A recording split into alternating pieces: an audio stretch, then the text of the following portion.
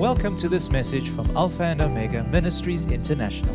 We value the Word of God as an instrument of growth in our lives, using it to mend our ways, align our thinking, and ultimately bring restoration. We trust that you will be blessed and encouraged by what we have to share.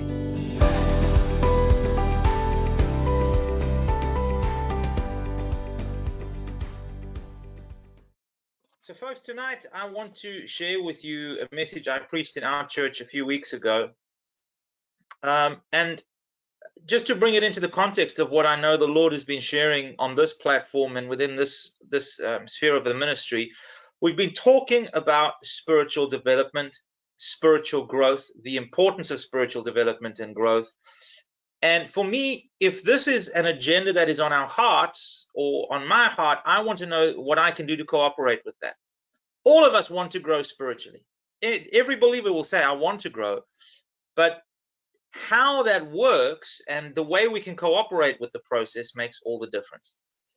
There's one character trait for me that separates those who say they want to be disciples from those who are disciples of Jesus Christ.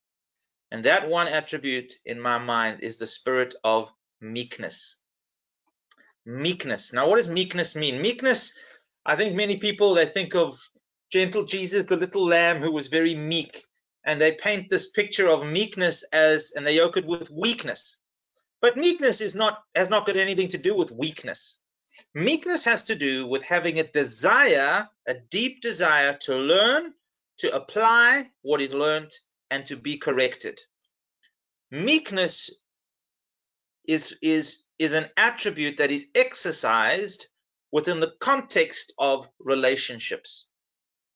It is in my journey with the Lord, with the Holy Spirit, with the Word of God, my meekness is demonstrated in my desire to learn, to know Jesus, to follow and to flow in the Word, in the Holy Spirit, to get to know the Word of God, to apply it, and to be corrected in it.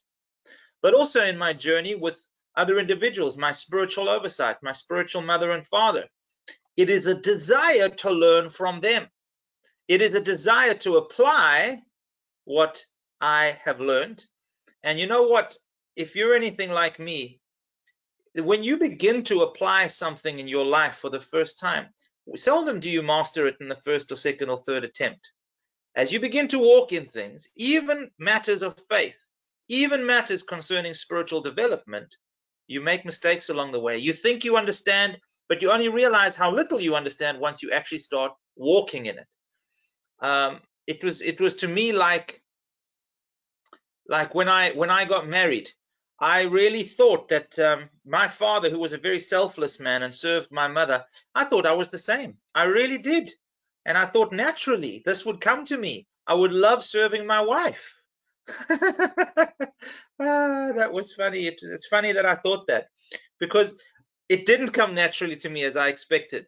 And so I had to be corrected along the way, and I had to learn and I had to grow.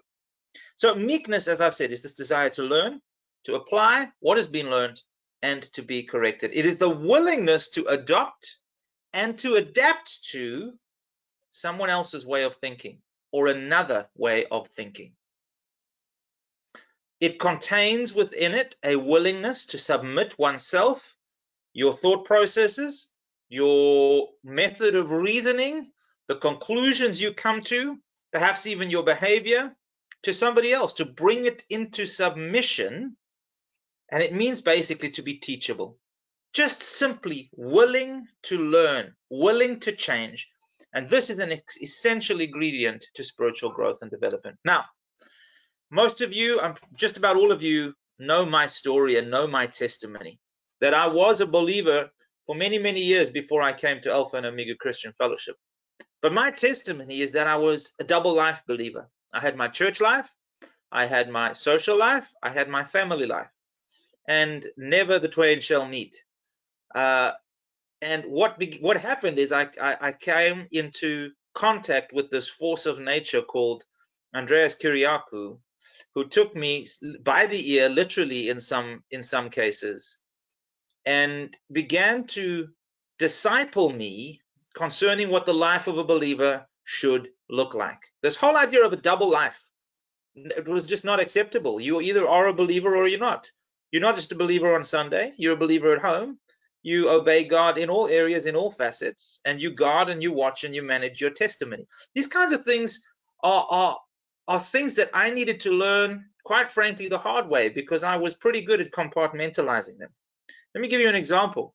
When I was, oh, let me not give you any examples. Let's not glorify the old life. Let's move on. The point is this: somebody came into my life and was willing to love me as I am, but love me enough to not leave me as I am. I owe so much of my spiritual development to that relationship. It was a God-ordained and a God-established relationship. And God worked mightily through that relationship because he established it for that specific purpose. So ultimately, God had his way in my life. What made it a success along the way is that also by God's grace, God gave to me a spirit of meekness within that relationship. And I want to talk to you, I'll talk to you a little bit later about how that wasn't always easy. Meekness is not easy. You know, people think of the fruit of the Spirit and they love to quote them. Gentleness. Gentleness for some people is not easy. Self-control for some people is not easy. Patience. How many of you find it easy to be patient with those who are difficult? Many of these spiritual fruit or these spiritual habits or disciplines are not necessarily easy. And likewise, meekness is not. But the thing that fuels it is the desire to draw near to God, the desire to grow, and the realization that I don't know it all. I don't have it all. And I need to be willing to embrace change and to grow and to change the way I'm thinking. So let's jump into a couple of scriptures here. 1 Corinthians 11 verse 1 from the Passion Translation. Paul writes to the church and he says this: I want you to pattern your lives after me, just as I pattern mine after Christ. Now, Paul is saying two things in this portion of scripture. He's first saying, I want you to adopt the mindset that I have got of patterning my life after Christ. So that's what he's saying. He's pointing everyone to Christ. But he's saying, and the other thing he's saying is this: practically, what I want you to then do is copy me. Do what I do. Live like I live. Watch what I do and copy me. And you will have the same results that I'm having. So that's Paul saying, I want you to copy, pattern your lives after me, just as I pattern my life after Christ. Jesus said it this way, Luke 6:40. A disciple is not above his teacher, but everyone who is perfectly trained will be like his teacher. Isn't that very interesting? It doesn't mean uniformity. We're not all going to be the same, but you will become like the one who disciples you. And that is the point. That is the power of discipleship. That is the power of these kinds of relationships through which God can reproduce spiritual gifts, spiritual fruit, spiritual callings. Now, this implies the internalization and the embodiment of the life, of the character, of the nation, of the nature and the vision of others. What this means is you begin to catch the essence from which they are living. You get it. You get it. And you begin to walk in it and you begin to embody that yourself. Now, obviously, this kind of relationship and to be willing to look at somebody else's life and to begin patterning your life after them requires a huge measure of trust and a huge measure of discernment. And folks, I want to say to you, especially in the day and age we're living in, but quite frankly, if I read the Bible, it's always been there, we have reason to be skeptical. We have good reason to be skeptical because there are many people who will take that spirit of meekness and lead it astray. There are many people who will use and abuse even the flock and the body, but the Bible calls them wolves that come in. He calls them hirelings in other places, Jesus. And Paul writes different letters and he's always warning about false teachers who want to lead you away and lead you astray. 1 John 2:26 says, I'm writing these things to warn you about those who lead you astray. You read the book of Galatians, it's full of Paul warning the church of others that are coming in, and they're bringing things that sound religious, they sound very good and noble, but in fact, he's leading them astray. So I need to cushion what I'm sharing with you today within the context of godly defined relationships, spiritual mothers and fathers, because outside of that context, what I'm sharing with you can be a dangerous thing. You pattern your life after the wrong person, welcome to the cult. That's how cults begin, isn't it? And so I need to mention that, because as I share these things, it could sound like, oh, we don't have any thoughts anymore. We don't think for ourselves anymore. We just copy and follow what everybody else tells us to do. We can't make any of our own decisions. That's not what I'm saying. But I want to break down the principle today so that you can understand the heart behind it. I want to share with you the things that God shared with me that gave me both the grace that I needed to adopt a meek spirit and to follow through on that. So the point that I'm making is study the lives of those people you want to seek and you want to learn from, that God is connecting you to, because the principle is that they will replicate who they are, and they will replicate that within you. Those who you follow will be replicated in you, and so quite frankly, if you don't like what you see, steer clear. And this is why we need to understand who God has connected us to. In the book of 1 Corinthians, let me just read this to you quickly. 1 Corinthians chapter 12. Jesus says something Paul writes and he says something very profound. He says in verse 18, God has set the members, each one of them, in the body just as he pleased.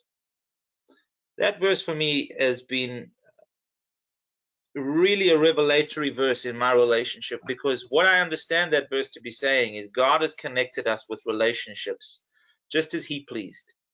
He's connected us with people who carry what it is that we need in order to fulfill our spiritual destiny and our calling. They carry within them gifts that we need to shape our character, the gifts that are needed to advance us in our relationship with the Lord, and likewise we carry things which will bless their lives. And so this becomes a mutually beneficial relationship. Now, that said, I want you to understand that while you need to look to those that God is calling you to, and we need to be serious about these kinds of relationships, be wary not to expect perfection. The point is to understand the heart. Now, that doesn't mean we tolerate sin. That doesn't mean that when there's things that are blatantly wrong in somebody's life, that we just turn a blind eye to those things. But I was ministered to so powerfully by James 5:17. It says, Elijah was a man with a nature like ours, and he prayed earnestly that it would not rain, and it did not rain on the land for 3 years and 6 months. What does it mean he had a nature like ours? It means he was difficult. Elijah was a difficult man. He had a nature like ours. He was difficult man to serve and to walk with. And yet Elisha served him faithfully. Elijah's humanity, and that's what that verse is saying, his weaknesses, his flaws, his foibles were not a hindrance to Elisha. Why? Despite them, Elisha got it. In fact, he got it so well that he doubled Elijah's effectiveness. That is how well Elisha's spirit of meekness was able to embody and encapsulate the call that was on Elijah's life, the gifting that was in Elijah's life, and you can truly say he got it. And Jesus says the same things to us in John 14:12. I'm reading from the Passion Translation. He says, I tell you this timeless truth, the person who follows me in faith, believing in me, will do the same mighty miracles that I do, and even greater miracles than these, because I go to my Father. Here's the way the Message says it. The person who trusts me will not only do what I'm doing, but even greater things, because I, on my way to the Father, am giving you the same work that I've been doing. In other words, Jesus is saying, those who get it will become it. This is the essence of spiritual growth and development. This is what we want. This is what we desire. Amen? To become like Jesus, to begin to get it, not just here, but really get it in our hearts. And so that our lives become the very demonstration and the overflow. Elisha got it from Elijah. He did twice as many miracles as Elijah did. Jesus says, when you get it, and when I say get it, I don't just mean the Holy Spirit. I mean, you get it. You catch the heart of God and you begin to flow in it. you begin to conform to the likeness of Jesus Christ. He says you're going to do the same things and even greater works than these. Why? Because I'm going to the Father, I'm unlocking all of this for you, and you will have the grace to walk in it. So the point is of these kinds of relationships that I'm talking to you about is sincere love and care, which is felt both ways. This is the purpose. The purpose is spiritual development. It is your welfare. It is somebody that God connects you to and brings you into communication with that actually cares about you, cares about your spiritual growth and your development. Paul writes, and he says, though you may have 10,000 instructors, you have not many fathers. The body of Christ today is filled with people who don't mind telling you what to do, and they're good at it. They give us, and I don't mean that in a bad way. They are teachers. They teach the word. They teach the principles of God. They teach how things work. But in our digital age, I don't even have to know them. I can just go on here. I can get good teaching. But none of those people know me. None of those people are there to speak into my life. None of those people are there to watch how I apply what they are teaching and to bring correction into my life. And the truth is, for many people, that's just the way we like it. Far away, disconnected, nobody watching. But I want to say to you, you do not grow that way. Thank you, Hayden. That's a far nicer view. Lovely. The point is that God will bring us into relationships with people. And here's the incredible thing. I am responsible before God for my spirit of meekness towards the ones he sends me. But as a pastor, I am also responsible to God for the people to whom are sent to me. For the people he sends to me. Let me read you this scripture. It's such a sobering scripture from the book of Hebrews, chapter 13, verse 17. The first part of the verse from the Message says this: be responsive to your pastoral leaders. Listen to their counsel. What does he mean by listen here? He doesn't just mean hear what they have to say and go, oh, that's very interesting. Thank you, Pastor. There's an idea locked into this to say, hey, follow through on what they're saying to you. Why? Because they are alert to the condition of your lives and they work under the strict supervision of God. Now, that to me is fearful. I will have to give an account to God one day for every piece of counsel I have given, whether it be his word or my own opinion. But the beautiful thing about this is that both both graces come from God. They are empowered by God and they work together towards one another for the mutual blessing. This is what the prophet Malachi prophesied at the end of Malachi chapter 4, verse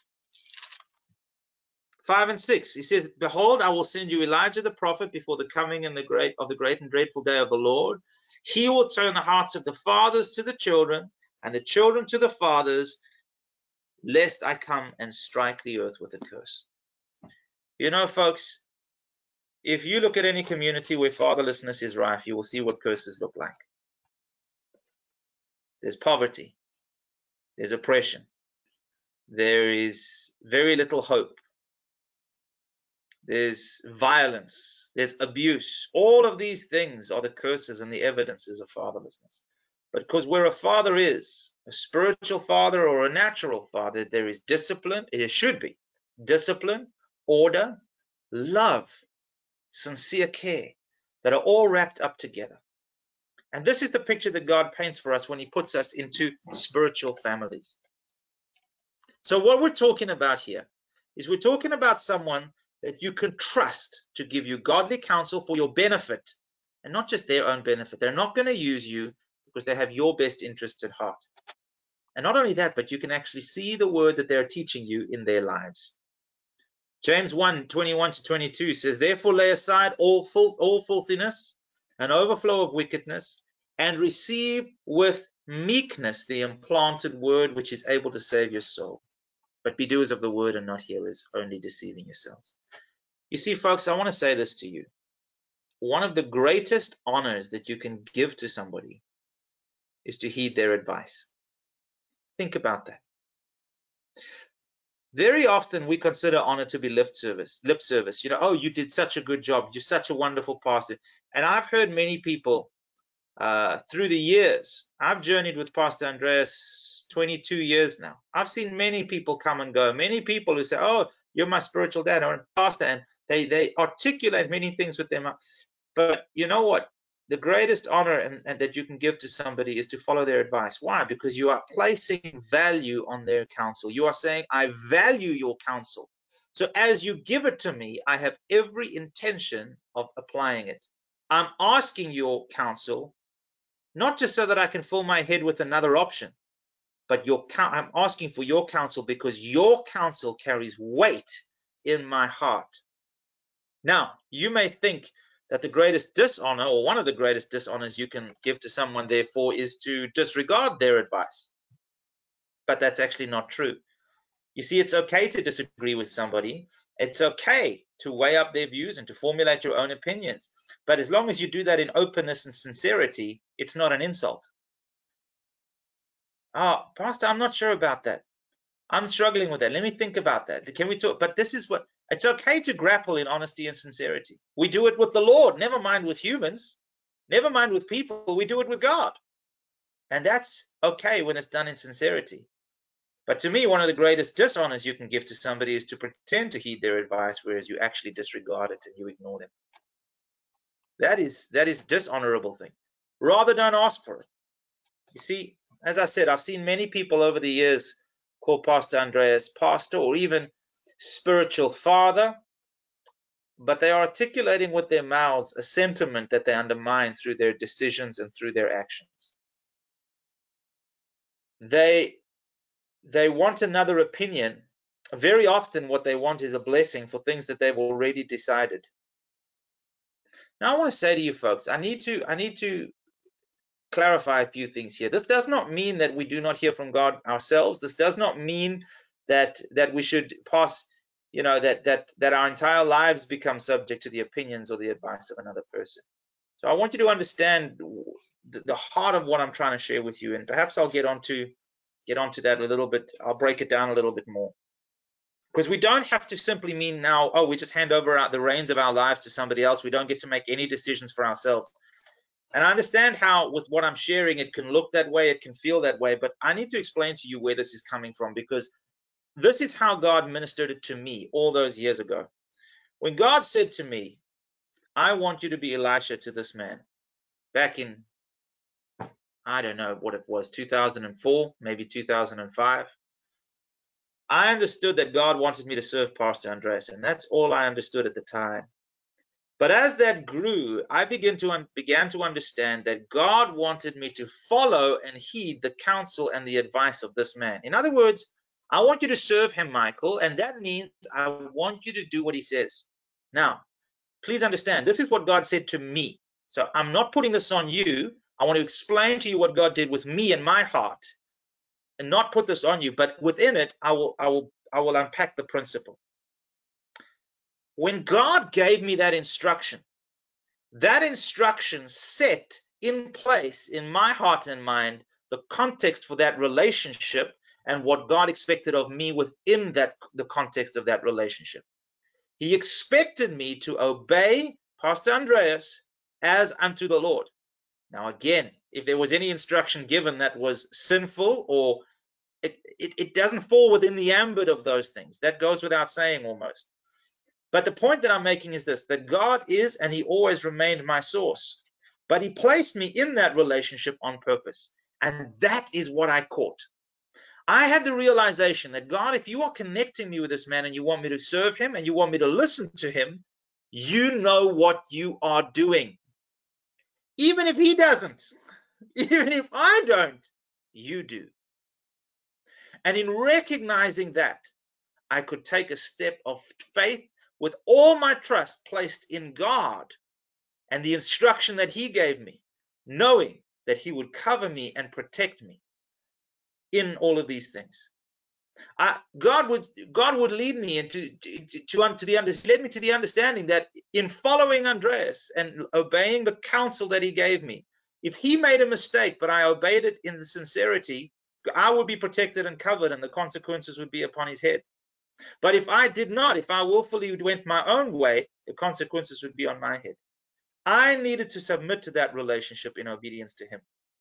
And my obedience to God, therefore, was in many ways worked out through my obedience to my spiritual oversight. Now, this was hugely significant in my life. Why? Because without this mindset, I would have rejected that which I didn't agree with or understand. And this is why I'm saying to you, the spirit of meekness that opens itself up to be counseled, to be changed, to be corrected, to be shaped, is not easy. And I want to say to you, especially in the early years, I really struggled. I struggled for a couple of reasons, because I want to say to you, the Pastor Andreas that you guys know is not the same man that I got to know all those years ago. Nikki's laughing because she knows what I'm saying is the truth. There was a time many years ago when Pastor Andreas was rough. He was strict. He took no nonsense. A few years ago, probably, in the mid, I think it was about 2012, 2013, 15. One of the guys who grew up under his tutelage said, "Pastor Andreas, something has changed in your ministry. You've laid down your rod and you've picked up your towel. In other words, your style of leadership has changed. You're not so hard and autocratic. You lead now through serving." I want to tell you something. Without that rod, I wouldn't be who I am. I needed it, and I'm so grateful for it. And he took no nonsense. There was counsel that he gave me right in the beginning that I want to say to you, I really struggled to follow. I didn't agree with it. I didn't understand it. And so I would go to God, and here would be my wrestle. God, this doesn't sound right. Your word says this. Your word says that. I don't understand this. It wasn't to be sinful, so it wasn't within that ambit, but it's not something that sat right with me. I didn't agree with it. I'll be honest with you. I didn't agree. I didn't understand why he was saying that. But all God kept saying to me is, what did I tell you to do? See, you want to now try and make sense of all these instructions, Michael, and you want me to explain, I've given you my word. I want you to obey my word. What is your word? Serve that man. Obey him. Do what he says. Simple. And that was hard sometimes, because when you don't agree with the counsel somebody gives, how do you walk in it? We have a very independent way of thinking and a very independent mindset today. It says, well, if I don't agree, I won't follow. If I don't agree with you, or if I don't understand, why should I obey? Why should I do that? Well, that's fine. You don't have to. But I understood that God wanted to do something in that relationship.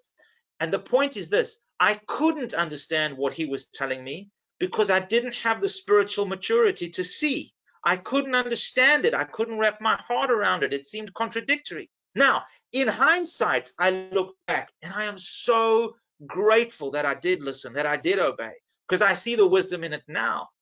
I also see what God did through the process of obeying him, even when I didn't understand and it didn't feel right.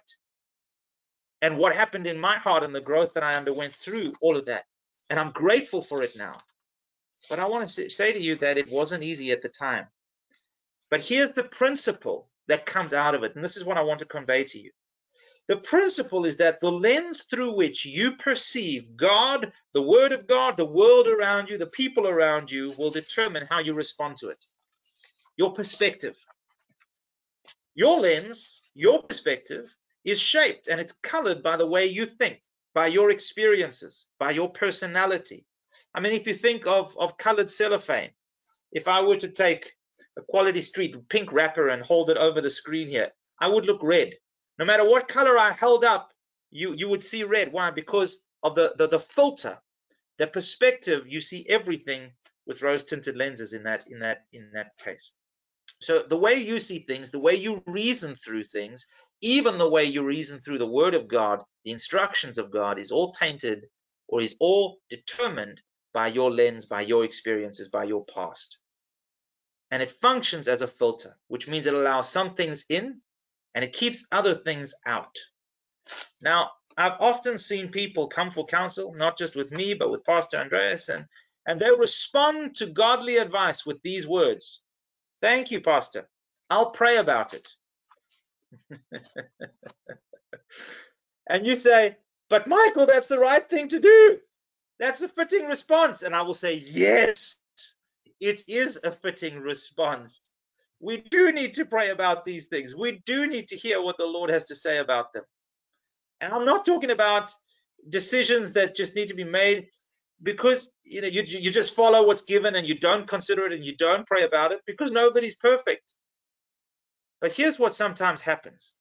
Instead of praying over the counsel that is given and seeking God's wisdom in that counsel, what we do is we talk about praying about the legitimacy of the counsel. The issue is that instead of allowing the lens to be adjusted by God through that counsel in the place of prayer, they simply filter that word through their lens. And what happens is their lens is unable to hold or to contain the wisdom that is being given to them. And so it becomes disregarded. And it's tragic. It really is very sad. I have seen, I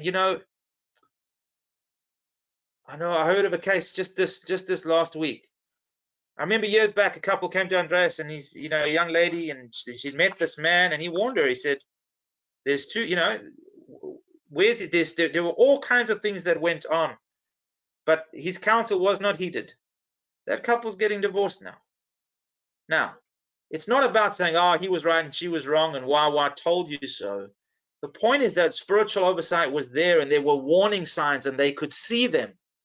But because of the unwillingness of somebody to stop and say, hang on a second, I value what you are saying, they went ahead and made a foolish decision.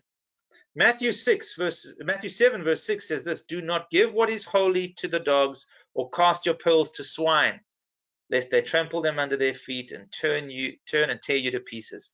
That is a hard scripture. But what Jesus is saying here is, where there is no weakness, don't try to teach. Don't try and coach. Don't try to mentor. Don't try to. Why? Because it'll be like throwing your wisdom to swine. They'll trample underfoot, and ultimately they will turn around and they will use it against you. Those who carry a spirit of meekness understand this, and they're willing to have somebody come in and correct their lens. Not just the instruction, but come in and change the way you see it, to give you a completely different perspective, a different way of thinking, a different pursuit. I want to give you another example from my own life.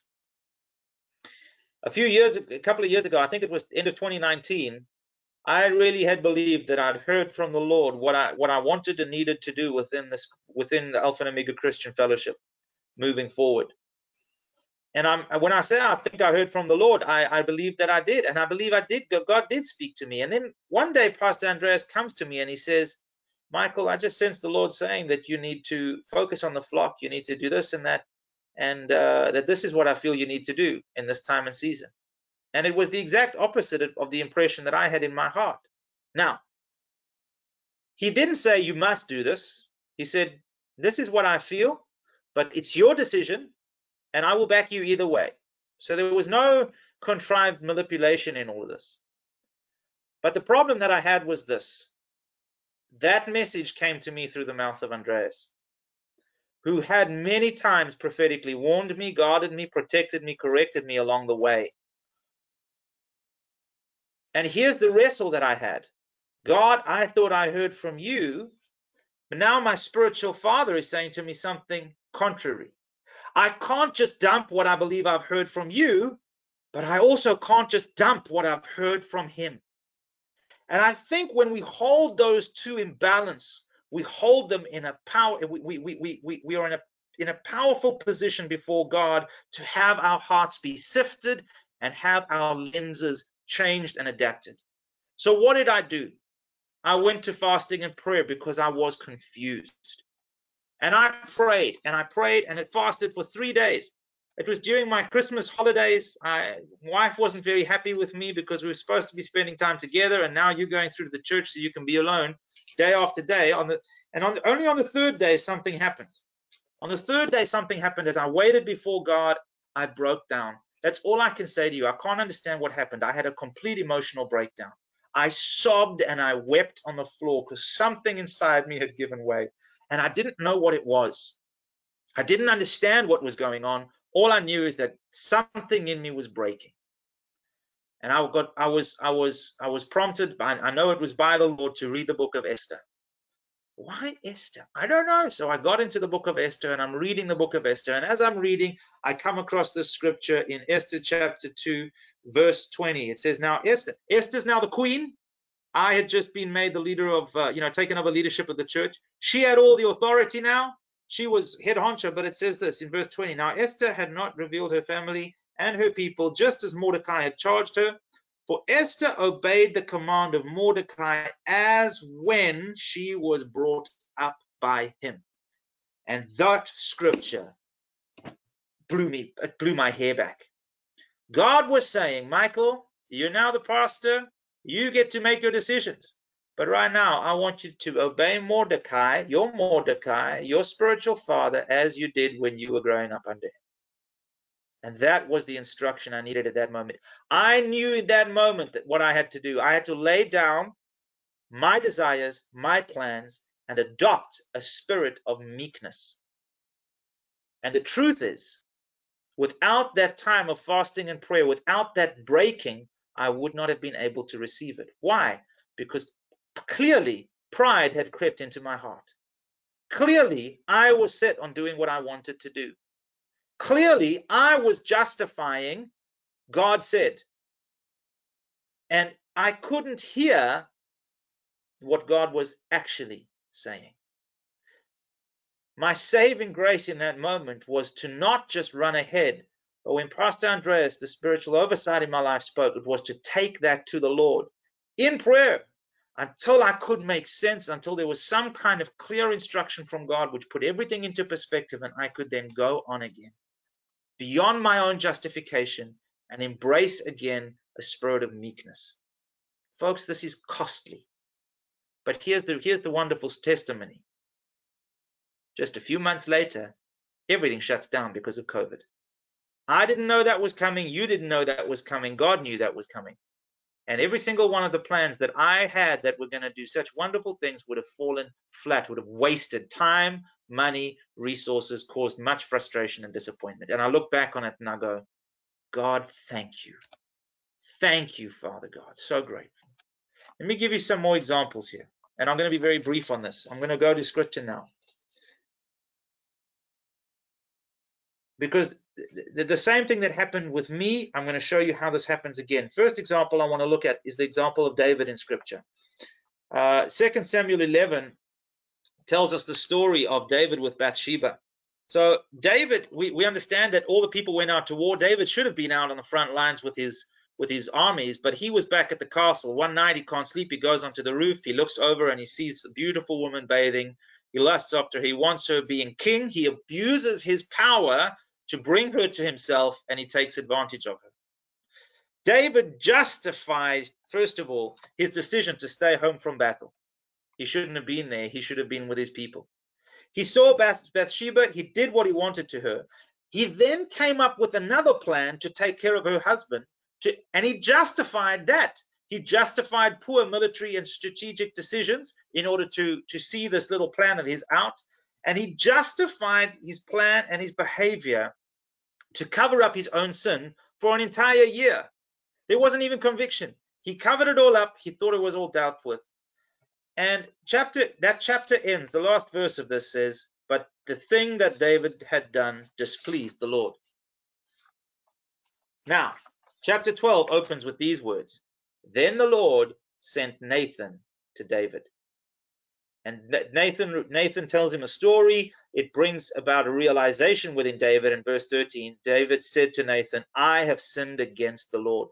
See, David's justification for what he had done, for his way of thinking, for his pursuit, for his will, was stripped from him by the man that God sent to him. And David's response was a meek response. He immediately repented.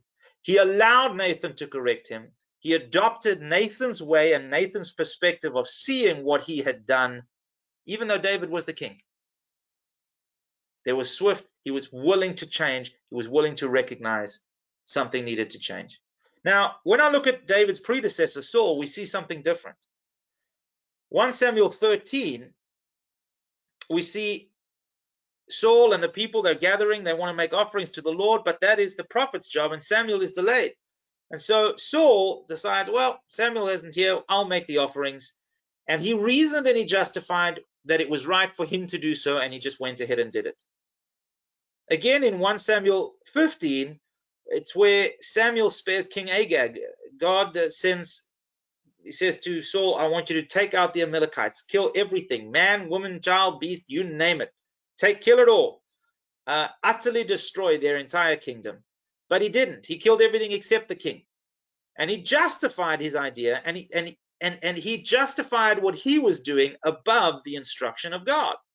Now, in both cases, the prophet Samuel comes to him and he comes to correct Saul. But here's the difference. Saul's heart remains unchanged. He's okay with acknowledging that he did wrong. Especially the second one, after many excuses. He first said, yeah, we did utterly destroy them. We killed everything except the king. And then he says, yeah, but the people, it was for the people, and the people wanted, and he justifies it, and eventually he owns up to it. But his heart remains unchanged. There's actually no meekness in him to change the way he's seeing. He's just acknowledging what he did. And although Saul started as a humble man, along the way he became puffed up in maintaining his own reputation as a king. And he remained intent on doing what was in his heart to do, despite the ministry and the word of the prophet. And it was his ruin. It's what ruined him and his ministry and his kingdom. He became proud.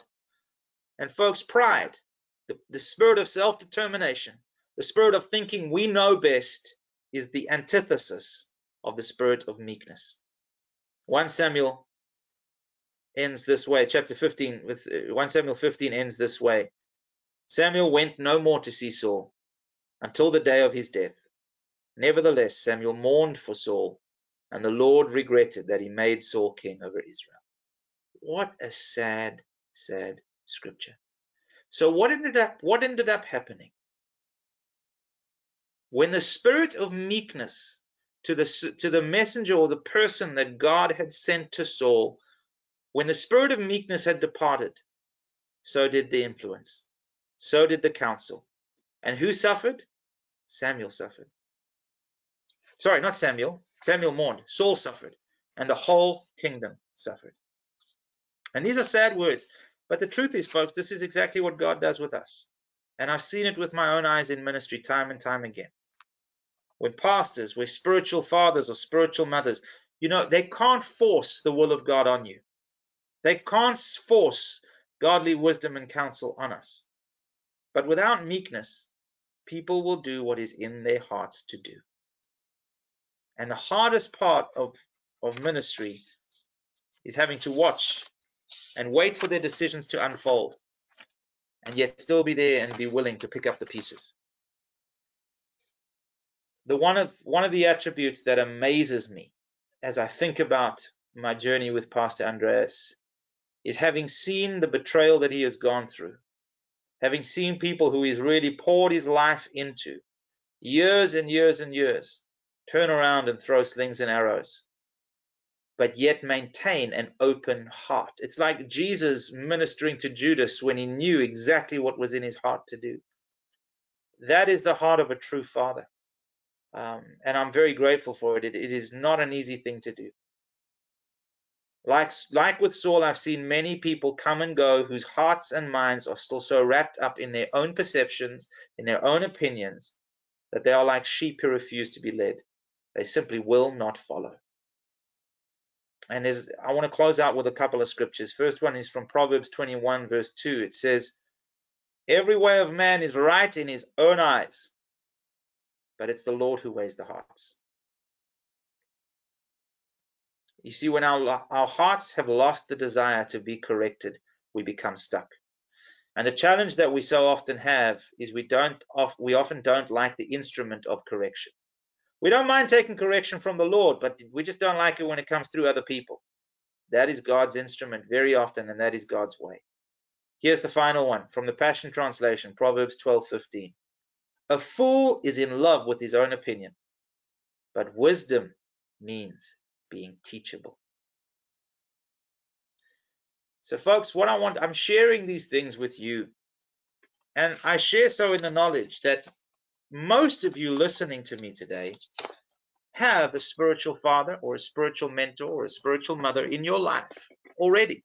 you've been part of this ministry for any length of time, you will have identified those relationships. Many of you, it's Pastor Andreas. In fact, for the majority of you, it will be Pastor Andreas. For some of you, it will be Hayden and Elaine and the role that they play as elders and as father and mother of the Somerset West House Church. Maybe there's some of you who haven't had that aha moment yet, who haven't identified this is the man or the woman that God has sent me to disciple me, to speak into my life, to correct me, to shape my lens and my perception. And if that's the case, I want to say to you, seek the Lord about that. Because this kind of relationship requires the measure of trust that can only come from the Lord. Can only come from Him. If it's just our good idea, if it's just something we think, it can very likely end in tears. But here's the other thing I want to say to you. The example that I gave you tonight is evidence that no matter how, my relationship with Pastor Andreas is going back many years. There are still times when pride enters our heart. There are still times where we think we've got it. There are still times when, oh, I've done this before, I know this road. And our thinking like that closes us off to new things, new correction, to refinement that the Lord wants to bring into our lives. If we really want to grow spiritually this year, and if we're serious about that, I want to encourage you to search your heart considering this aspect of meekness, because without it there can be no spiritual growth. Without being willing to change, without being willing to be challenged and wrestle with things in honesty and sincerity, without being willing to weigh the advice and the counsel on heavily of those that we know God has sent to us, we will stay where we are with our current paradigm, with our current mindset, hearing what we've always heard, doing what we've always done. We need new wineskins. Only new wineskins can hold new wine. We want more of the Lord. Oh, I want more grace. I need more of the power of God. I want to see the Spirit working in my life. Praise God. That's called new wine. And new wine needs a new wineskin. You need somebody who's willing to be there with you and to take the oil and to rub it into the wineskin of your heart. It's uncomfortable. It's awkward because you will be challenged. But it's in that process that growth takes place.